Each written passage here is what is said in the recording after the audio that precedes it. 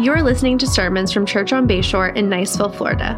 Our mission is to do whatever it takes to see people believe in Jesus, belong to God's family, and become who God created them to be, impacting the world for Christ. To learn more about our church and to find additional resources, including ways to connect, serve, and give, visit churchonbayshore.org.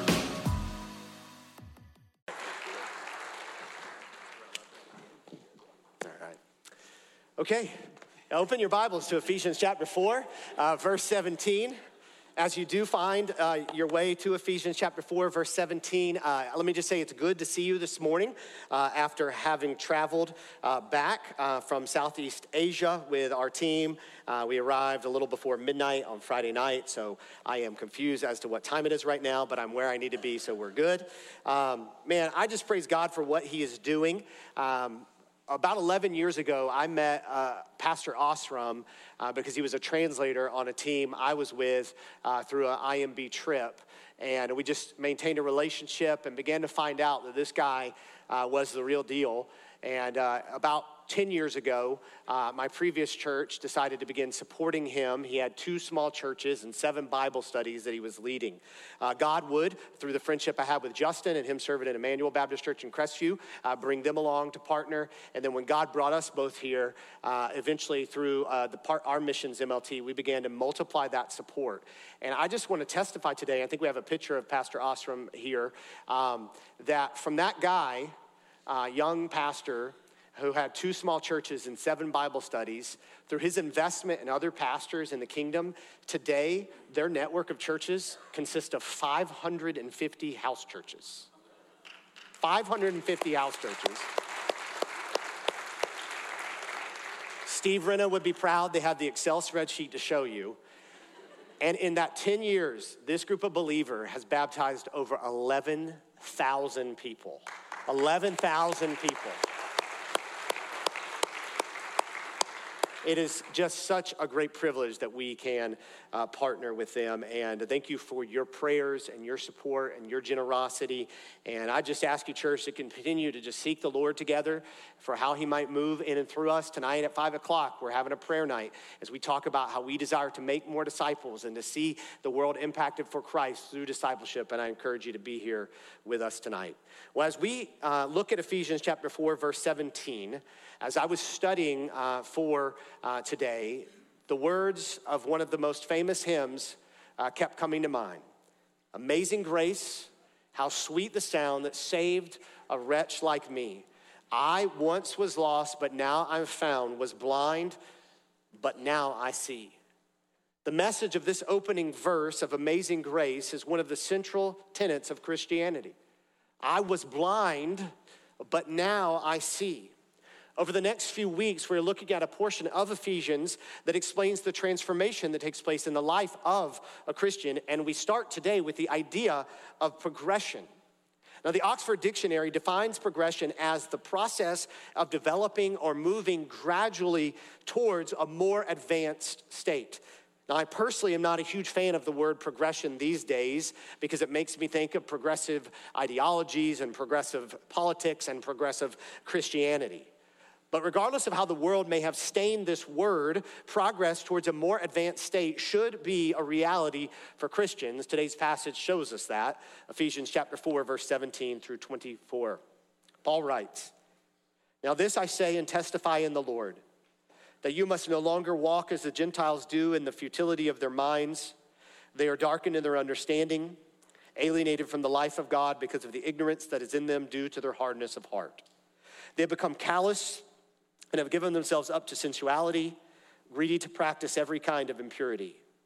But that is not the way you learned Christ, assuming that you have heard about him and were taught in him as the truth is in Jesus, to put off your old self, which belongs to your former manner of life and is corrupt through deceitful desires, and to be renewed in the spirit of your minds, and to put on the new self, created for likeness of God in true righteousness and holiness."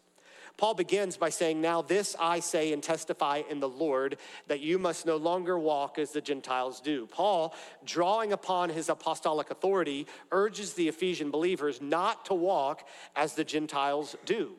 To walk and to live are synonymous language in the Bible. To walk is the direction of your life and where you are headed. The use of the word Gentiles is a general term here for those not in Christ.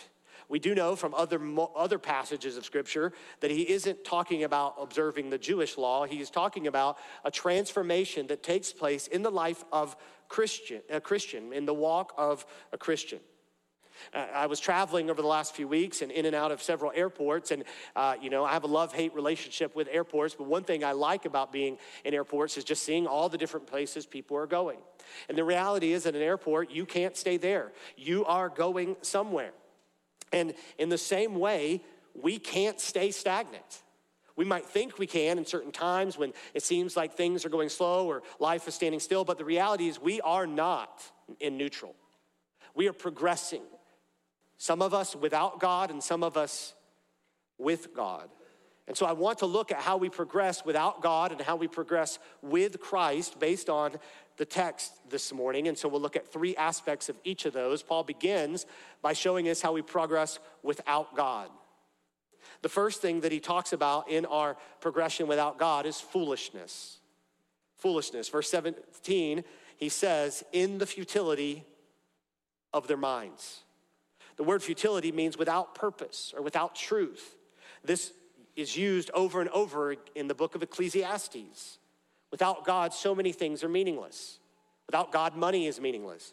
Without God, speech is meaningless. Without God, relationships are meaningless. This means that we are either missing the value of these things or we are placing a value on them that they don't deserve, and it's causing us to miss out on what life really means. Now, we have a good number of pilots in our church. Most of us at least have a basic understanding of what the concept of flying is. For me to say this, living without learning from God is like flying a plane without even knowing about gravity. It's missing this basic concept of life. And those who are trying to figure out life and figure out their way without God are missing this basic idea, this basic principle of life.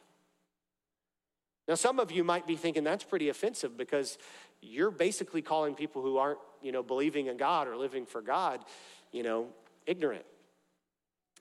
On our way to the airport from our hotel, whatever night it was, I'm so confused now, I had a conversation with our Uber driver.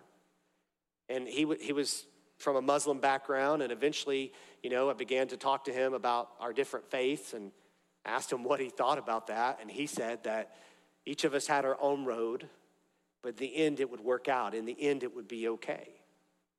A friend here said to me not that long ago, when I talked to them about living for God, they said, I think life is just about being happy and letting others be happy.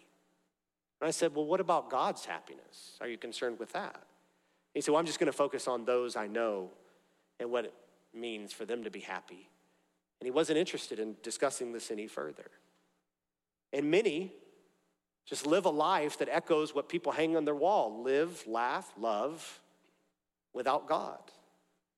Paul tells us in Romans why this is. I ask you to go to the book of Romans because I want you to see these words as I read them in Romans chapter 1. Paul explains that the gospel is the power of God for salvation, and then he kind of unpacks how the gospel saves people. Look at Romans chapter 1, verse 18. For the wrath of God is revealed from heaven against all ungodliness and unrighteousness of men who by their unrighteousness suppress the truth. For what can be known about God is plain to them because God has shown it to them. For his invisible attributes, namely his eternal power and divine nature, have been clearly perceived ever since the creation of the world in the things that have been made, so they are without excuse. For although they knew God, they did not honor him as God or give thanks to him, but they became futile, there's that word again, in their thinking, and their foolish hearts were darkened. Claiming to be wise, they became fools and exchanged the glory of the immortal God for images resembling mortal man and birds and animals and creeping things. Hold your place there. We'll come back in just a moment. So what Paul is saying here is he's saying it is obvious that there is a God that we should be seeking. And the reason that people are not seeking that God is because they ignore the truth. They suppress the truth in their unrighteousness. And it results in this foolishness of idolatry, and that may look plain to us in some cultures, but it's hidden and it's real in other cultures. And so it's foolish to progress or walk in this life without God. The second thing, and where that foolishness leads us to, is what Paul tells us here in Romans 1, darkness. And he says the same in Ephesians chapter 4, verse 18. They are darkened in their understanding, alienated from the life of God because of the ignorance that is in them due to their hardness of heart. We walk in darkness if we progress without God. When I get up early in the morning, which to my wife is any time before the sun is up, when I get up early in the morning, it's usually very dark, and I think I want to be good to my wife and not turn the light on my phone or anywhere else. And so even though I'm very familiar with our room, I try to make my way through the room in darkness, and almost inevitably I kick something, I kick the edge of the bed, break my toe, and end up waking her up because I'm so loud anyway. And I'm telling you that this is what living life apart from God is like.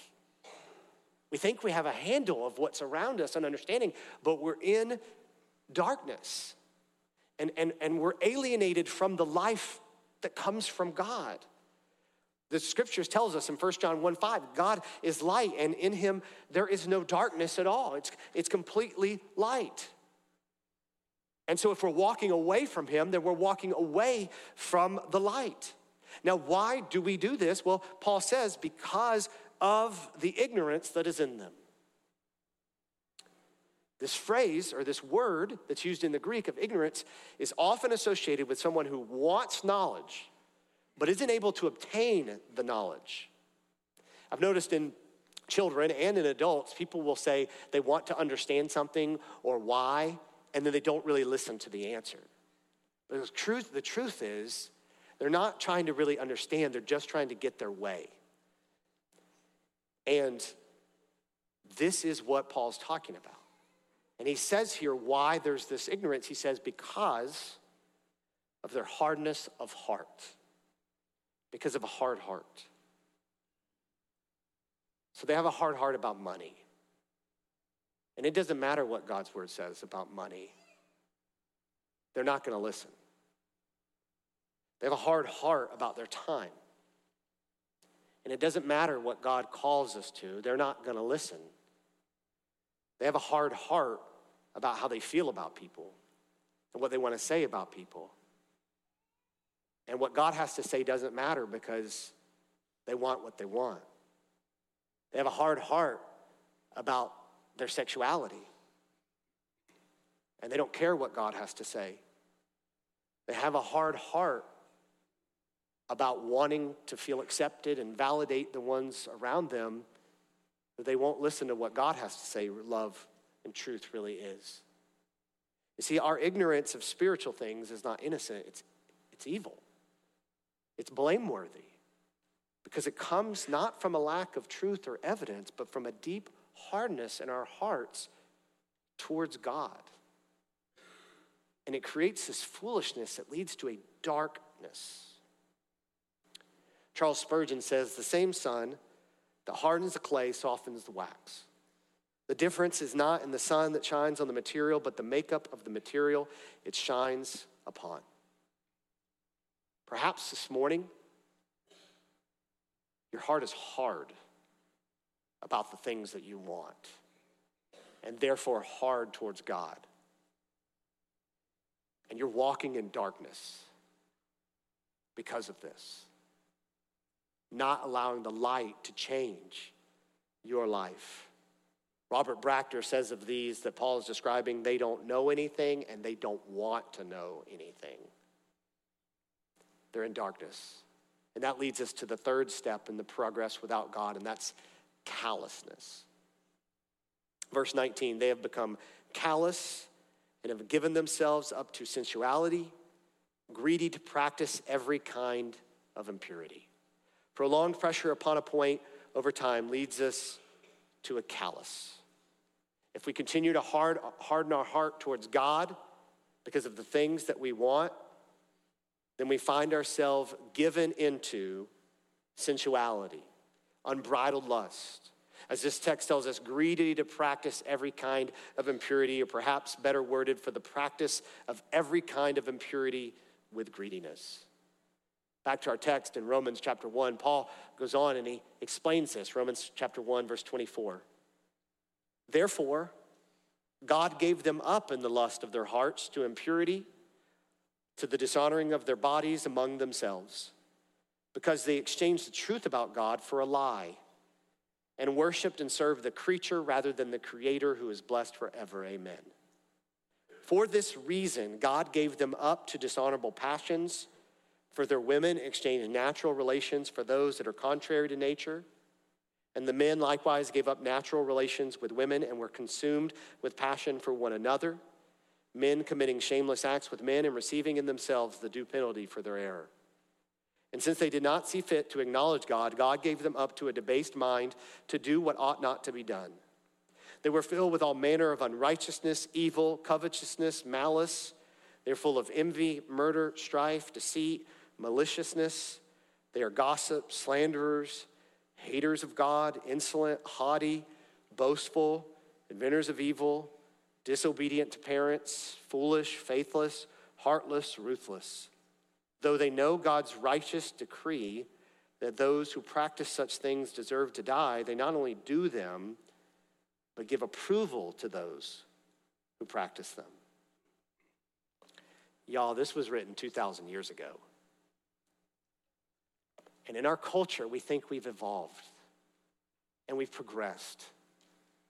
And we're just doing the same old thing that man has done apart from God forever. And it leads us to this callousness, and God gives us over, the text tells us, to our lust. Now you might be thinking, well, I'm not really serious about God, but I don't see myself like that. I don't know your heart, but I'll just say that's what I would expect to hear from someone with a futile mind, darkened in understanding, alienated from the life of God, marked by ignorance, that has a heart that has grown hard. And today there's this ideology that says, hey, there's all this noise. And it's trying to tell us what we need to do and how we need to go on our journey. And we need to remember to listen to ourselves. We're our true compass.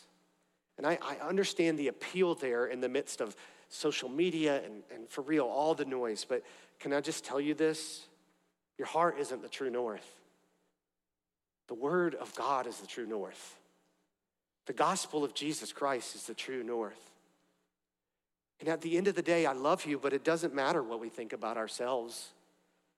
We're not going to die, stand in front of a mirror and give an account to ourselves with eternal consequences.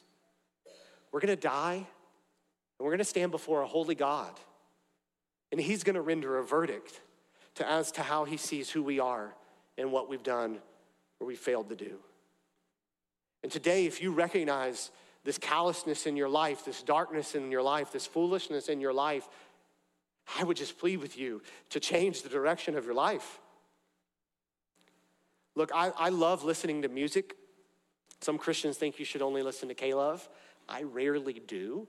And I really like listening to popular music because I just think so many writers just articulate things that people think and feel. Maybe not things I agree with, but it's put into words. Those of you who know me know I particularly have a fondness for like 90s, early 2000s hip hop and the way they wrote. And that there is one particular modern musician who I really love the words that she writes in many of her songs. Her name is Taylor Swift.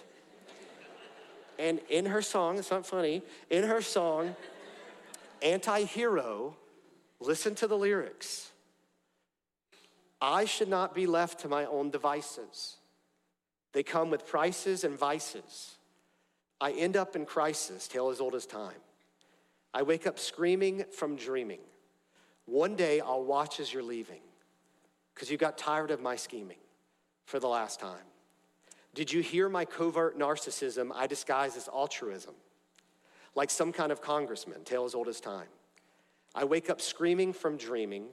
One day I'll watch as you're leaving, and life will lose all its meaning for the last time. It's me. Hi, I'm the problem. It's me. At tea time, everybody agrees. I'll stare directly at the sun, but never in the mirror. It must be exhausting, always rooting for the anti-hero. What she's saying here is we need to take responsibility for the life we're living. And where I would disagree with Mrs. Swift is the answer is not actually looking into the mirror, it's looking up. And maybe a little more theologically astute person, St. Augustine, wrote this: our hearts are restless until they find the rest in thee. And so you might be thinking, I'm trying to figure things out. I'm trying to figure out my journey. I'm trying to figure out my walk. I'm trying to figure out my life. And you need to look outside of yourself and look to God. We can escape from this foolishness and this darkness and callousness by hearing the voice of Jesus, being taught by him. That's what Paul says in verse 20 to the Ephesian believers. He says, but that is not the way you learned Christ, assuming that you have heard about him and were taught in him as the truth in Jesus. So Paul's saying, I think you were taught about Jesus. That's what I'm assuming here. Christians can change, but you don't just wake up on a Tuesday and just randomly change. You're not like eating your oatmeal and you're like, yeah, me and the Quaker Oats man, we were having a conversation and I just figured it all out. That's not how it works. Somebody has to teach you. And if you've been taught about Jesus, then you know that that's not how I live anymore. But if you haven't been taught about Jesus, that's what needs to happen. As we're traveling to these villages and, the state we're in, there's people and they are religious and they believe in 33.5 million gods and they just don't know. They don't know. And so we tell them about who Jesus is, and some of them receive it with joy because now the answer of how we can have peace with God is there. And I would say in progressive Christianity, there's this desire to feel validated and justified, but some have never really looked to what does the gospel say? What does the word of God say? And I would say that in our traditional settings, including a Baptist church, we go through the rituals of faith, but maybe we've never grasped that God is holy and we have fallen short of the holiness of God. And as we sang, Jesus Christ satisfied the wrath of God and he was buried in the grave. But this is God we're talking about. And so he rose from the grave and he promises us victory. And so if you've been taught that, then walk in that. If you haven't grasped that and you're trying to walk for Christ, just heed the words of Jesus, Matthew 6:22. The eye is the lamp of the body. So if your eye is healthy, your whole body will be full of light. But if your eye is bad, your whole body will be full of darkness. If then the light in you is darkness, how great is the darkness? If you think you're seeing and you're not, how bad is that, is what he's saying. And so the answer is listening to the voice of God. John 10:16, Jesus says, and I have other sheep that are not of this fold. I must bring them also, and they will listen to my voice. So there'll be one flock, one shepherd. And so the question for every person who claims Christ is, are we listening and therefore progressing in Christ? And here's what progress in Christ looks like. Number one, removal. Verse 22, to put off your old self, which belongs to your former manner of life, and is corrupt through deceitful desires. Put off your old self. That belongs to your former manner of life. Change your dirty clothes and put new clothes on. And the corrupt old self through evil desires is corrupt, means being corrupted. The old self is being corrupted through deceitful desires. That word often gets translated as lust, and when you hear lust, you think about sex, but epithemia is not just about sex. It means a soul lust, a craving, a yearning, a greedy desire, something about which you might say, I have to have that, because without that, I can't imagine my life. Like an amount of money, or possessions, or a certain lifestyle, or certain status or certain success or certain acceptance or certain experiences, and of course sex and those kind of things. And truth be told, Christians can fall into some of these bad habits and behaviors. For the non-Christian, they're callous. Like, it doesn't really matter that I'm living this way. But a Christian is the one who still has a tender heart and says, I know it's wrong. I want to change. I'm not right with God, and this is bothering me. A Christian may find themselves headed towards destruction, but they know better and they want better. A Christian may find themselves heading towards destruction, but they know better and want better. I've shared this before, but when we bought our first home, we ended up living there for 7 years. That's the longest home that we've lived in up until this point in our life. And we lived there. We had kind of our house that we thought was going to be forever house that we ended up only living in for 3 years built. And I had driven the same route every day, for 7 years. And after we had our new house and built that house, one day I was leaving somewhere and I drove back to my old house. And I pulled in the driveway and I was like, oh, there's a car here that's not mine, and there's things on the front porch that aren't mine. I don't live here anymore. That is what it's like when a Christian sins. We might fall back into that same trap and motions and desires, but we get there and realize the Holy Spirit tells us this is not where you live. This is not your home anymore.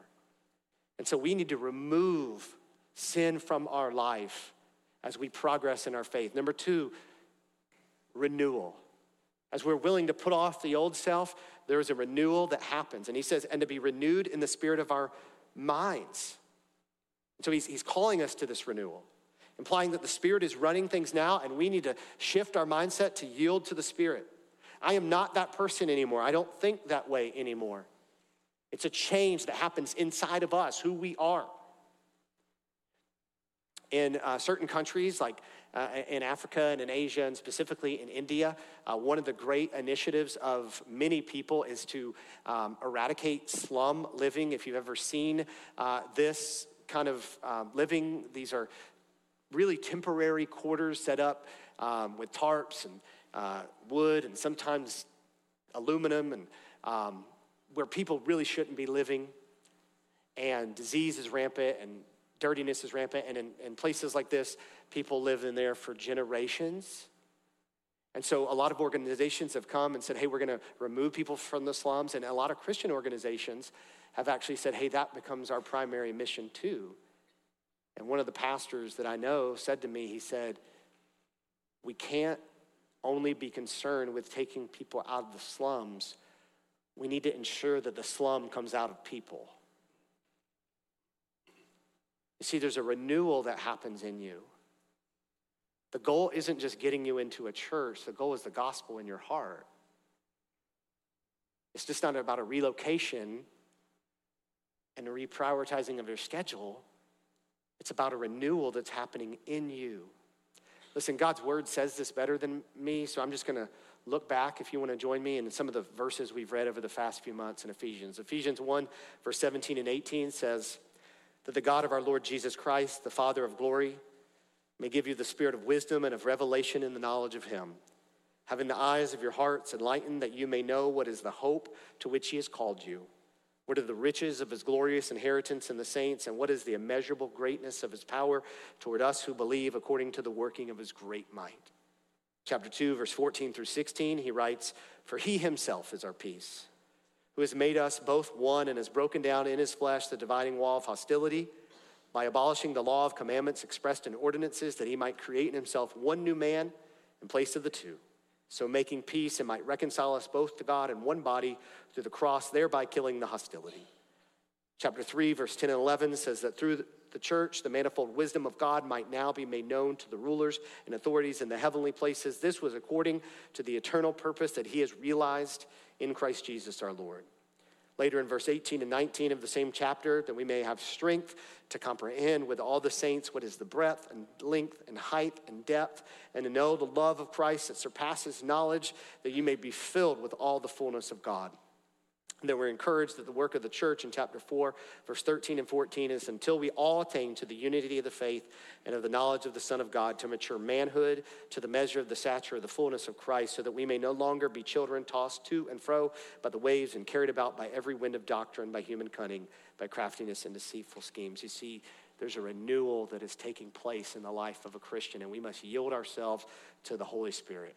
And I would just say the key to this is the idea that we have in our values that Jesus isn't a part of life, he is life. It's saying, hey, for me, to live as Christ and to die as gain. This renewal. And the last thing that progress with Christ is removal of the old self, renewal by the Spirit of God, and then righteousness. Verse 24, and to put on the new self, created after the likeness of God in true righteousness and holiness. When I use the word righteousness, I think it refers to our position and our direction. When we are saved, our position is righteous. We are right with God. This verse is about the direction. Now, because of the position, this is how we live our lives.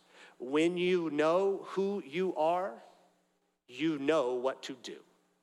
When you know who you are in Christ, you know what to do. And the great temptation for the Christian is this distraction from who we are. In Rudyard Kipling's The Jungle Book, Mowgli is a man cub. He's raised by wolves, and he doesn't really understand who he is and what he's capable of. And the villain, Shere Khan, the tiger, wants to get rid of Mowgli before Mowgli realizes he's a man, and man knows how to create fire, which is Shere Khan's weakness. He's trying to stop Mowgli from knowing what he is capable of. And I'm telling you that what our enemy is doing in all these distractions and all this noise and all these temptations to cause us to forget that by the Spirit of God, we have the fire of the gospel inside of us. And God wants that flame to be ignited. He wants us to fan the flame of the Spirit of God, and he wants people to be reconciled to God, marriages to be restored, hope to be given, children to be set on the right path, churches to do great multiplying work for the mission of God. And the great distraction for you is that you would not walk in the righteousness that fits with the position that you've already been given. And may our claim today be the claim of Paul in Galatians chapter 2, verse 20, that we have been crucified with Christ. It is no longer we who live, but Christ who lives in us. And the life we now live in the flesh, we live by faith in the Son of God who loved us and gave himself for us. Here's what I'm saying today. You can't stay in the airport. You're going somewhere. You're progressing. Life is not neutral. And the question for you will be, are you going to progress without God, or are you going to progress in Christ? Here's the thing. You might not reach the final destination anytime soon, but you need to decide, I'm going to head in the right direction. Clinton Arnold says, there is no middle ground of neutrality in the Christian life. Either one is succumbing to the powerful influences that cause moral corruption, or one is being empowered by the Lord to appropriate righteous and pure attitudes and behavior. I am telling you, you decide today, will I walk in foolishness? Will I walk in darkness? And while I allow my heart to continue to be hardened to the things of God. And the invitation here is remove the old self. Hey, some of you, that thing you're doing, that's not you anymore. You think, man, this has so much power over me, and I'm not denying that. But you have the power of the gospel of Jesus Christ. You have the fire of the Holy Spirit. And he's victorious. And you need to remove those things. And you need to put up disciplines in your life and say, I'm not going there anymore. This is not my home. Some of you need to be renewed by the Spirit of God. It's time to say, Spirit, I yield to you. Have your way in and through me for your purpose. And walk in righteousness. I would say it's like a child at the airport. A child at the airport just looks to their parents and says, I'm going wherever you're going. That's the call. Wherever Jesus has taken me, I'm going. a man in the car, I asked him, I appreciate that you say that my road and your road lead to the same place. But here's what I appreciate about your faith. He's Muslim. You believe God is holy. How can we be in God's presence if he's holy? He agreed, you and I, we can't live a good enough life to be in the presence of a holy God. So how will our road lead us to where God is? And I said, can I tell you what I believe? What God has said to me? God has come to us, to the cross of Jesus Christ, where the wrath of our holy God was satisfied, where our punishments were paid for. That's what softens hearts. Soften your heart to Jesus Christ today. Let's pray. Father, I pray for those in this room who might be under the conviction of sin, under the conviction of your Holy Spirit of the life they're living. And I pray they would not harden their heart. They would realize the good news of the mercy of Jesus Christ, and they would soften their heart towards him and confess their sin and receive his grace and begin a life of living for him. And I pray for the Christians in this room. God, we didn't just need that once, we need that every day. And just help us to depend on you in this moment, right now. Have your way. In Jesus' name, amen.